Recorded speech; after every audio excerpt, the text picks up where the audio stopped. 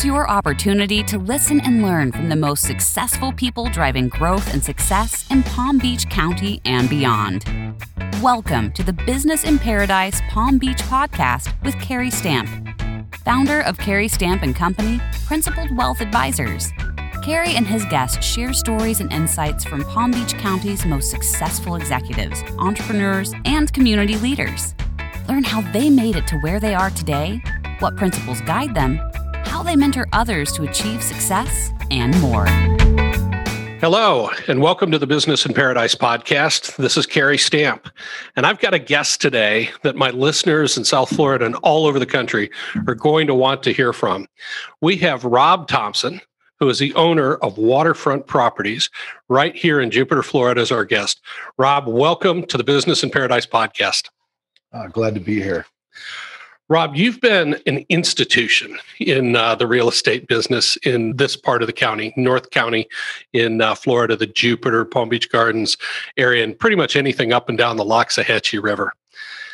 How did you get started in the real estate business? Actually, my mother founded the company about 50 years ago. I got into it roughly 35 years ago. I learned everything from her. When I was a kid, I ride in the passenger seat of my mom's car coming home from school. You're thinking, oh no, please don't pull over and talk to another person. When you're a little kid, you're hating it. When you get up and get older, you realize you went to the Joan Thompson School of Real Estate.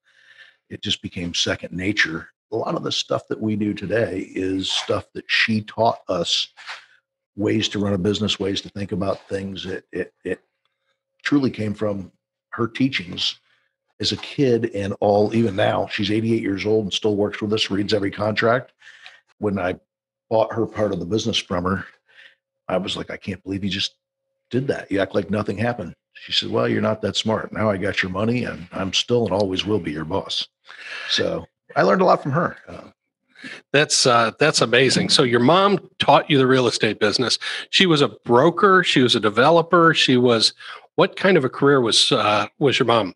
She started off as a secretary for a commercial developer and ended up in the residential business and started specializing in Jupiter Island.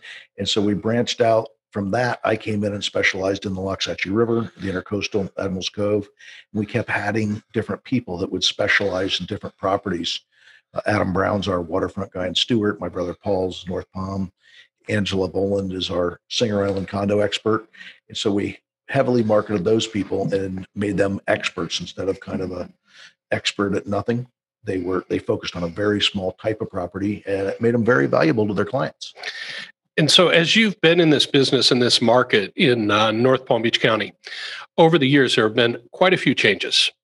Take us back a little bit, 35 years ago, to when you're getting into real estate. What was it like working down here? How was it different than it is today? And I would imagine that there were quite a few less people in South Florida back then. We moved here in 1962. And at that time, there was not a grocery store in Jupiter. It was a very small town. The phone book was one sheet of paper. It was an entirely different place. You could ride a motocross bike through town. And it's massively changed. 50 years ago, when my mom got into it, there were 8 brokers in town and no multiple listing service. If you wanted to know what the other brokers had, you picked up the phone and called the other 7 people that were in the business. Today, there's thousands of realtors, and the business is highly competitive and massively changed. There were not $1 million sales when I got into real estate 35 years ago. And today, they're very commonplace. So you've been phenomenally successful in attracting buyers to work with you and your team. What were some of the ways that, aside from having specialists in different areas, which seems like it's a pretty smart idea, what were some of the ways that you're able to differentiate your firm from the thousands of different real estate agents that are in this marketplace? The biggest secret in real estate is you list your house with somebody and you believe that the person that you're listing it with is the salesperson. And then behind them back at the office is a marketing department that do all the different expertise, whether it's website design or whether it's the photography, video work, whether it's website building or logging or syndication or all the different expertise, you think those people are back there. Well, the truth is, in today's real estate, 90 to 100% of the commission is going to the agent. Nothing's going to the company. So there is no marketing department when you go to these real estate companies. At Waterfront, we have 20 some people that are marketing experts working for us full time. If you walk into our office, you walk into a phenomenal high-tech marketing department, and the homes get marketed. All of our agents are on a 50-50 split, but we handle all the marketing. Other companies give away almost all the money to the agent, let them pay rent and kind of house the agent, and they're kind of independent practitioners, so to speak. The majority of the companies don't have a marketing department. It's a well-known secret. At Waterfront, we handle all the marketing, and all the agents do is sell. They go out and help people find the right home. It's a massive difference. If I were selling my house and I found out my agent didn't have a marketing team, I wouldn't be too happy. Yeah, I understand. You've also added other services to just real estate brokerage. Tell us a little bit about what some of the other things are that you've incorporated into your business. The first thing we did years ago is we went into the mortgage business with a friend of mine named Bud Klein. He was a young mortgage broker, and we went into the business with him. After a while, we ended up doing insurance with Jeff Platts, First Florida Insurance. Then we did a title company. We added Assured Title. Then we opened up Waterfront Yacht Brokerage, Waterfront Yacht Maintenance. We own a boat manufacturing company called Bahama Boat Works. And all of the different companies, there's 10 of them, they all work together in one facet or another to give each other business for more of a smooth transition for the client.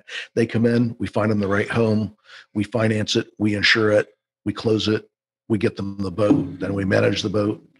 It's private banking for the real estate customer. Sounds like the only thing you haven't gone into is the wealth management business, but maybe I need to be worried that that's next on the radar. That's not on the radar. No, I'm too old. Obviously, you put together quite a collection of different integrated businesses that can all feed off of each other. Now, you've got a team, right, that works with you in the listings that you bring into the company or they bring into the company. Yeah, my personal team, I have 5 people that work directly for me that work on just my personal listings. And one of the challenges that I always have as an entrepreneur is building great teams and finding talent. What's your secret? How do you do it? Mine's not difficult. I just find people that are smarter than me, which is pretty easy, and hire them. It's the old Henry Ford formula. Yeah, it absolutely is. It's the people that work for me are extremely hardworking, in most cases smarter than I am. Hiring smart people is the ticket. And it seems like every third person that you kind of run into down here in Florida probably has a real estate license. A lot of those folks might sell one house a year, if that, but they do have a real estate license. It's a tough business to break into if you actually want to make it a career. If you were counseling somebody that was your age 35 years ago, they're just coming out of college or maybe they're making a career change, what would you tell them that they need to do to focus on their business so that they can make a great career and actually make some money selling real estate? There's a couple of different things. They need to pick a brokerage house that gives them leads. And the majority of the companies out in the market depend on the agents to bring in the business. At Waterfront, the difference is we bring the business to the agent. They get hundreds of leads from us, or they need to go to somebody else that has leads. And there's just not too many people in our industry that will spend the money on the technology because they've, again, given all the commission to the agent. So there is no fund left over for that in a lot of cases. In ours, because of the split, we handle all the marketing to get them their business. But they should also look at agents. If you look at an agent that works at different companies and you said, let's look at all the 10 people that went to work at ABC company last year, and let's see how much more business they did than the year before. That's the acid test of whether you go there that you're going to make more or less. In some cases, they don't. Lots of cases, they don't make more. Does that company help and assist you? Do they coach you? Do they train you to move to a higher level? In our case, we have a half a dozen full-time trainers and a staff of 20 something that market you. That's very, very uncommon in the real estate industry. And are you willing to take new people that are brand new real estate business? In We try to avoid brand new people. It's just a lot of work. There are certain cases where you get somebody that used to be in your business, so they have a big clientele of wealthy people that trust them and believe in them. Or let's say you have a resident that lives in one of the big golf communities and they're the club's best golfer. That's somebody that knows everybody and is really trying to, if they have a super great network, we can teach them the real estate side. If they don't have a network or the real estate side, that's a little difficult. You're trying to really invent someone. So Rob, without giving away the secret sauce in the marketing that you do, and I get your postcards every once in a while at my house that says waterfront property sold, whatever beautiful house it was fairly close to mine. How do you get the leads for the people? What types of marketing is Waterfront doing that's different than everybody else's? It all stems around the internet. The internet's the one thing that makes these businesses, every buyer going to look for a house, they don't pick up a newspaper and grab a map and get lost. They go on the internet and search the type of property they want. If you're not, let's call it findable, you have to have your website rank very high for all kinds of different popular search terms for the type of properties you want to sell. If you go dive in on Google, you'll find that most of them don't rank well. Investing in the internet, we won best website at Luxury Real Estate Conference in Toronto a couple of years ago out of 6,200 offices. Investing in the internet and taking it away from things that don't work. A dozen years ago, we stopped using newspapers and magazines for advertising houses. Nobody looks for them there. We use branding ads, but we don't advertise homes there because nobody goes there looking for a home. We shifted all that money into, when the market was dying a dozen years ago, we shifted all the money straight into the internet and stopped all the other ads. That shift and that investment is the secret soup. A couple $100,000 a month for a dozen years. It buys a lot of traction. Do you do a lot of this work in-house with your own graphic designers and programmers and web designers, or are you using some type of third-party service? We have both of the answer is both. We have, like I said, the 24 people in-house. I think it's 24 right now, in-house people. And then we also have vendors that we use both in and out of the country for those purposes, depending on capabilities. And you probably have somebody in your office that knows just about every house that's in your market all throughout northern Palm Beach County. I would imagine you've got maps of all the gated communities and all the river communities. You're probably constantly scanning those.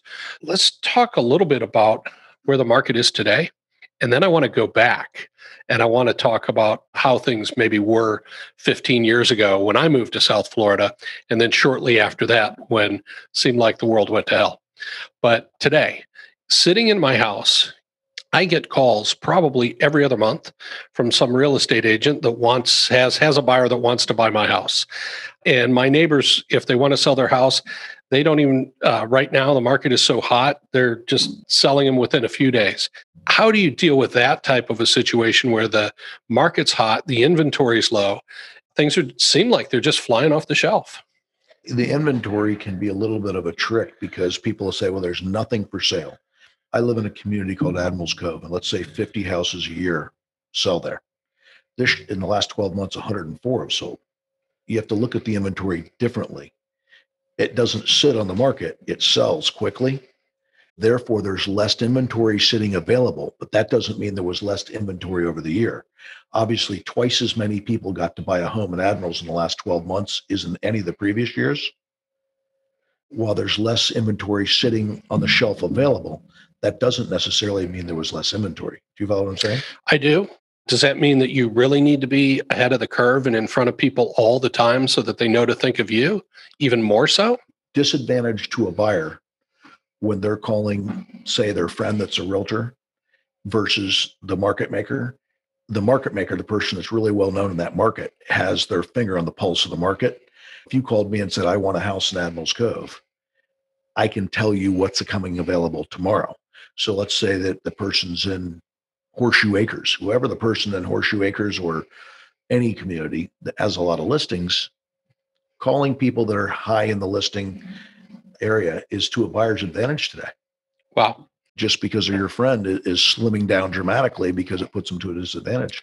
It's the old 80-20 rule. Success just breeds more success. And probably in the real estate business, more like the 90-10 rule, where 10% of the agents are getting 90% of the deals. That's a fact. That's where the action is. Rob, go back 35 years ago. You're working for your mom. You're just starting in the real estate business. What were you doing then? Were you just pounding the pavement, trying to get listings and sales? I was doing what I was told. She had you on a regiment of what to do and how to do it. But back in those days, we didn't have internet. We didn't have a lot of the things that we have today. It had to do a lot of meeting people, picking up the phone and calling all the neighbors and telling them about a new listing that's coming available and giving them the opportunity to come see. It was heavily networked then. It's a different industry then till now. You know, I have to say it was easier then with nothing. And you mentioned your brother, Paul, right? Mm-hmm. Who works in North Palm or sells in North Palm. You have other siblings. How many siblings do you have? I have 3 brothers. You have 3 brothers. Any of the others go into the real estate business or just the 2 of you? Just Paul and I. Okay, fantastic. As you are thinking about what the future is for this coming generation of people that are going into the real estate business, how important is it that they are personally tech savvy, or do they just need people skills so that they can go out and have relationships with people and be able to talk and communicate? The old Dale Carnegie, how to win friends and influence people, versus they actually need technology skills so that they can be online, be doing things to market properties online. Is that important? The good news about the younger people getting into the real estate business is they're already tech savvy from a very young age, playing with an iPhone. Without the ability to be tech savvy, you're dead in the water with all the latest technologies and different ways of keeping up the market. Real estate is a game of speed, and getting the properties to your buyers and knowing when they're ready to go look at it and keeping up with a big database of people instead of a handful is the key to success. Everybody's chasing your buyer. They're not just one person. So speed means everything, and technology creates speed. You know, and I've seen in the 15 or so years that I've been here, Jupiter evolve significantly, Palm Beach Gardens evolve significantly. Now, for a long time, I lived in Tequesta. Tequesta hasn't changed much. We really have seen almost every piece of vacant land that was available in the north part of county get filled in that was anywhere near the coast. The traffic's gotten worse on Indiantown Road. I hear that all the time. There are still a few places where they're building towards my house up on Island Way, just north of Indiantown Road. There's still some big size developments being built out there. But do you foresee a lot more development in this north part of Palm Beach County? Is there even room to build anything else? We're pretty much 98% built out. What we're going to see, the change I believe we'll see, is we were watching everybody come in and buy an old house and tear it down. Now you're going to watch them come in and buy a fairly new house and tear it down. It's happening where it used to be only 30, 40-year-old houses. Now it's not uncommon to see them come in and knock down a 10-year-old house. Really? Is that on the river? That's got to be at the higher end of the market, right? The river, the Intercoastal, Admirals. We sold one of the Admirals recently. It's a beautiful home for $9,750,000 on the Intercoastal. It's coming down. Wow. That's hard basically to believe. $10 million tear down. Wow. And one thing that I've noticed over the course of the past year, because I talked to a lot of friends that might be in the real estate or landscape business or the construction business, they're crazy. They are just so busy that it's hard for them to keep track of all of the high-end jobs that they're getting. It seems like at the high end of the market, there's tremendous pent-up demand for luxury properties, for improving your home, for remodeling, for buying new furniture, for all of those things. Redoing your landscaping, are you seeing that also in the communities where you're working? 2020 was a record year for my personal team. We did $229 million in closed and pending sales. That was my biggest year by probably $30 or $40 million. In 2021, year to date, we're right at about $150 million in closed and pending sales. So in the first, how many days? What's the date today? The 16th? It is the 16th of February. So in 46 days, we are at 75% of the previous 365 days. Wow. And I'm sure a lot of those have come in Admiral's Cove and some highly publicized transactions that I think that you were involved in, maybe that you can't even talk about because you might be under a non-disclosure agreement. All right. Rob, you grew up down here. Did you go to high school in Palm Beach County somewhere? I never went to high school. I went to the Jupiter School until the 8th grade, and that was the end of my schooling. That was the end. Then you're out in the school of mom and working hard. It was definitely over. I was not a school guy. Okay. You lived the beach lifestyle, I would imagine. You're probably out fishing, and I know that you've always had a nice fishing boat. Yeah, I didn't fish. I fished some back then, but not much. At age 15, I had a car detailing store on Cypress Drive here and did that until I was 25 and got into real estate. I wasn't one of those. I was more into work and stuff than I ever was into the normal kid stuff. Wow. At 15 years old, you're starting your own business. Yeah. Car detailing. And was that a full-time business? Like you're there every With day? Employees. With employees at 15 years old? Yeah. In fact, David Schott, who works for me now, worked for me then. Wow. That brings me to a question that I ask every entrepreneur that I have on the podcast. And that is the challenge of maintaining some type of a balance between your work life and your family or your personal life. What's your key? How are you able to do that to maintain some type of balance in your personal life and your business life? What is balance? What is balance? That's a good answer. I haven't gotten that one yet. I'll get plenty of rest when I'm dead. Yeah. I do, all joking aside, I do spend more time off than I ever did. I typically before would work 100-hour weeks consistently. And I feel like I'm on part-time now at maybe 70. I work 4 a.m. till 6 p.m. doing emails and sending text to some of the people that work for us that are up early. And then I'll do 6 to 7 a.m. I do take personal time. Then I go to the trainer every day from 6 to 7 a.m., Monday through Friday. And at 7, I go to the club and have breakfast. Then I go to the office. And I'll be done usually by 6 or 7. Let's call it 4 to 6 is what, a 14-hour day, minus the 1 hour at the gym. About a half day. And yeah. And I have breakfast, lunch, or dinner with clients most days. I would say I eat 15 meals a week easily with a client. Yeah, that's a phenomenal key. I can't remember who wrote the book, Never Eat Alone, but that was always a concept that I thought about, that if you're going to have a meal, why not have it with somebody else that you can have a conversation with, maybe develop rapport with, maybe develop business with in some way or another. It's a total different conversation when you sit down and break bread with somebody for an hour.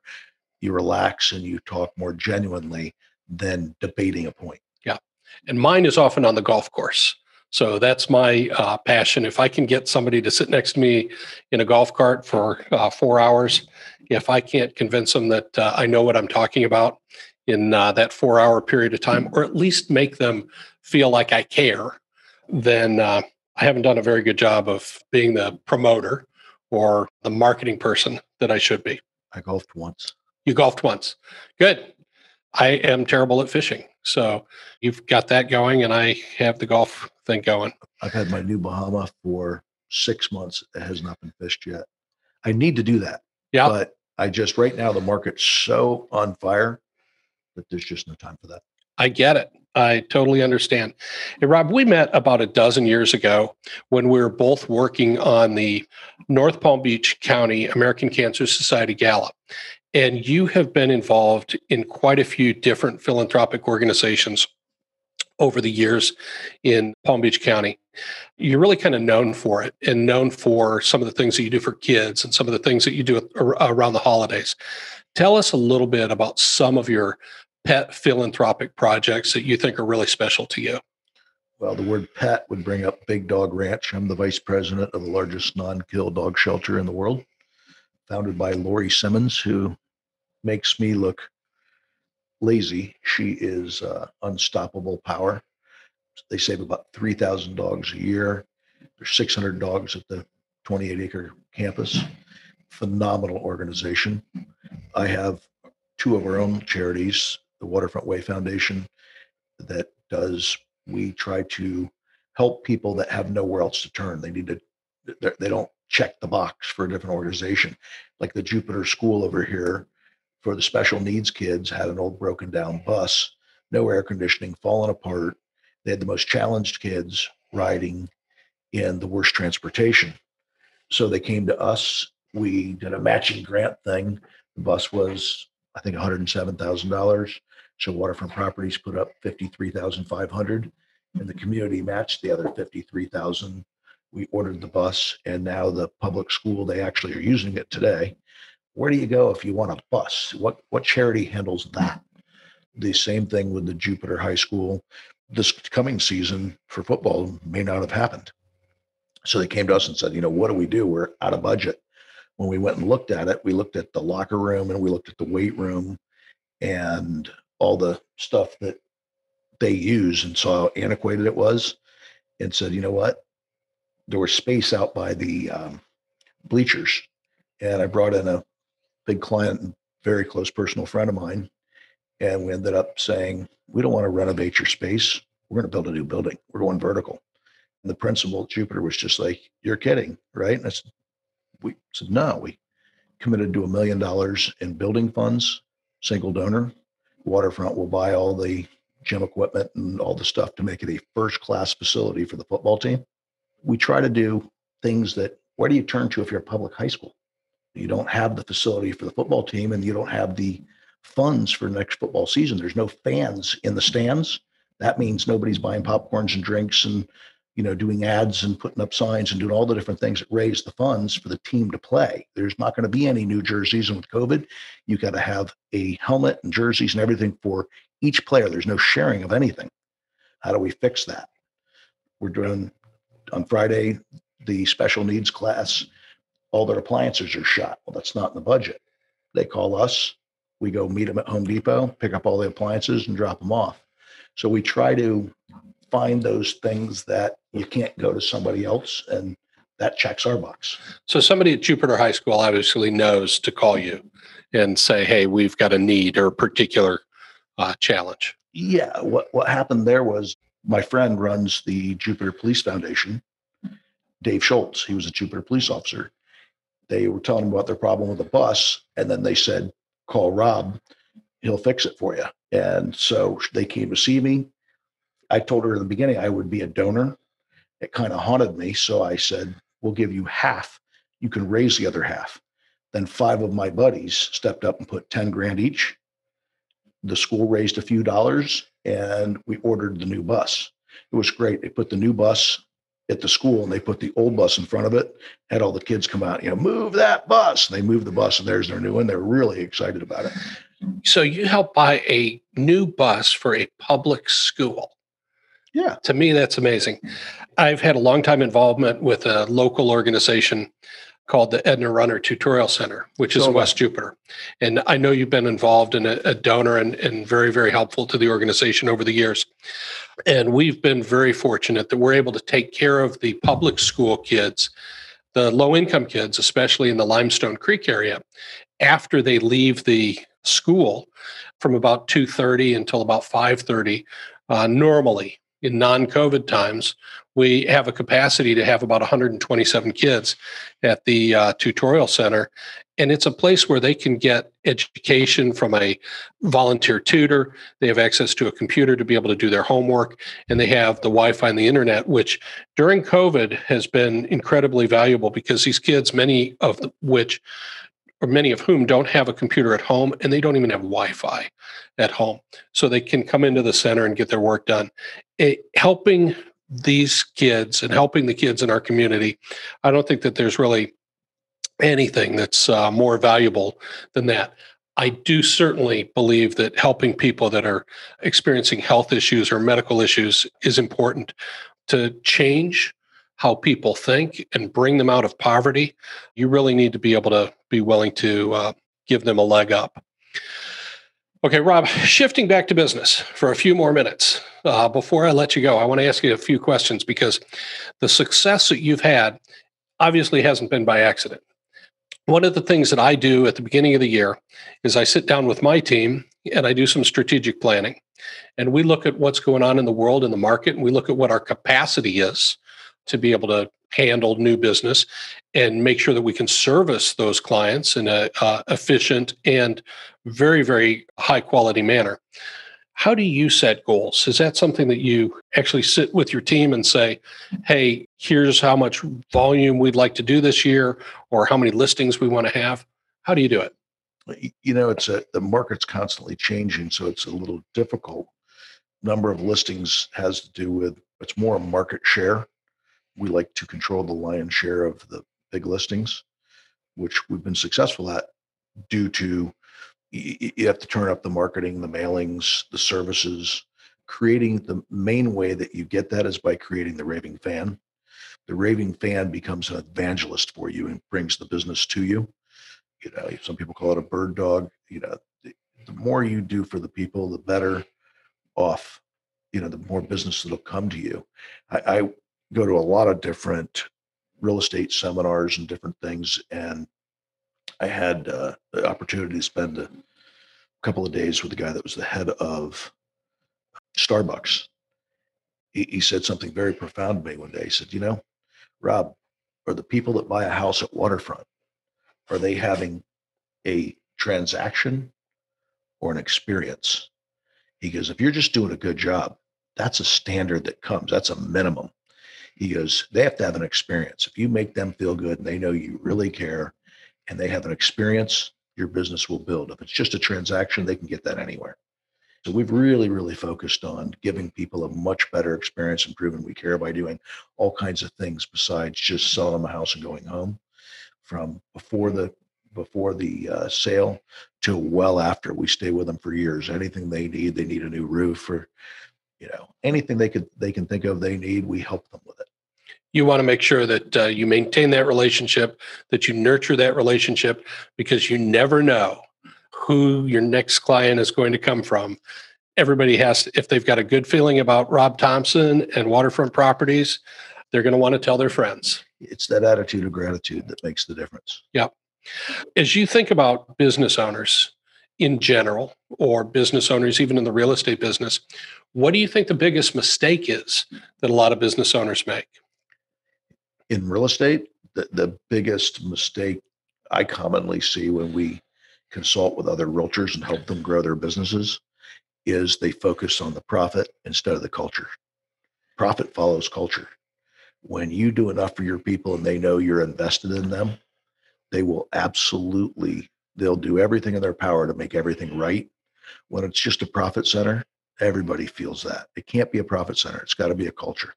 It reminds me of the movie Field of Dreams. I grew up in Iowa, and Field of Dreams was filmed in this little town in Dyersville, Iowa. And it's the old, if you build it, they will come. The culture and what you create that you want to show people has to actually be real. It has to be something that they can only get from you. That is an experience like you just described. That Starbucks, you don't walk into Starbucks because you want a cup of coffee. You walk into Starbucks, as you were talking about, for the experience. And if you want your latte double hot with extra foam, they'll do it for you. So will my firm, and so will your firm, which I think is probably a big part of the secret sauce. Rob, I call the podcast Business in Paradise.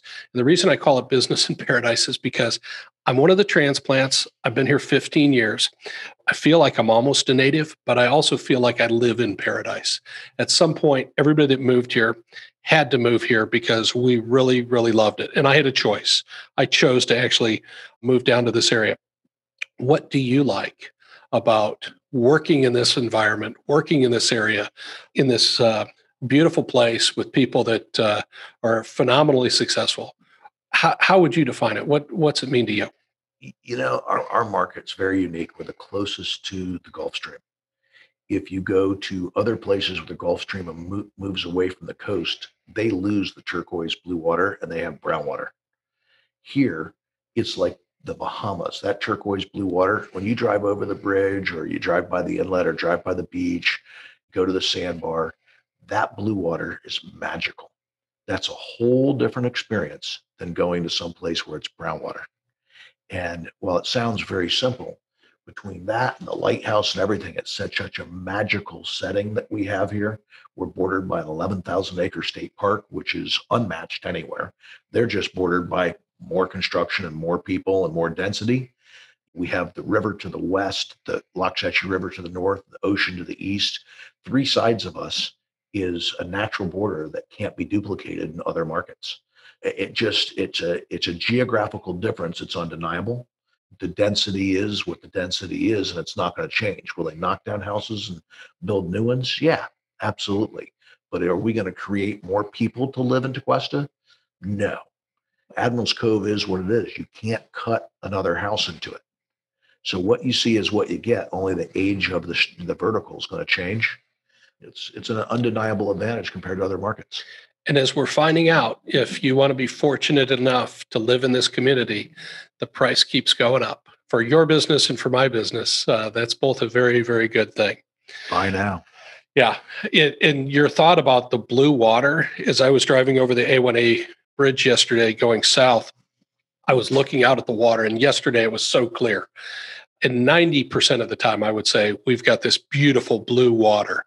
No question about it. If I get in my boat and I want to go to the sandbar, I'm going to the sandbar that's close to the Intercoastal, right by the inlet, because the water is so pure, it's so blue, and it's absolutely beautiful. So we're fortunate in that regard.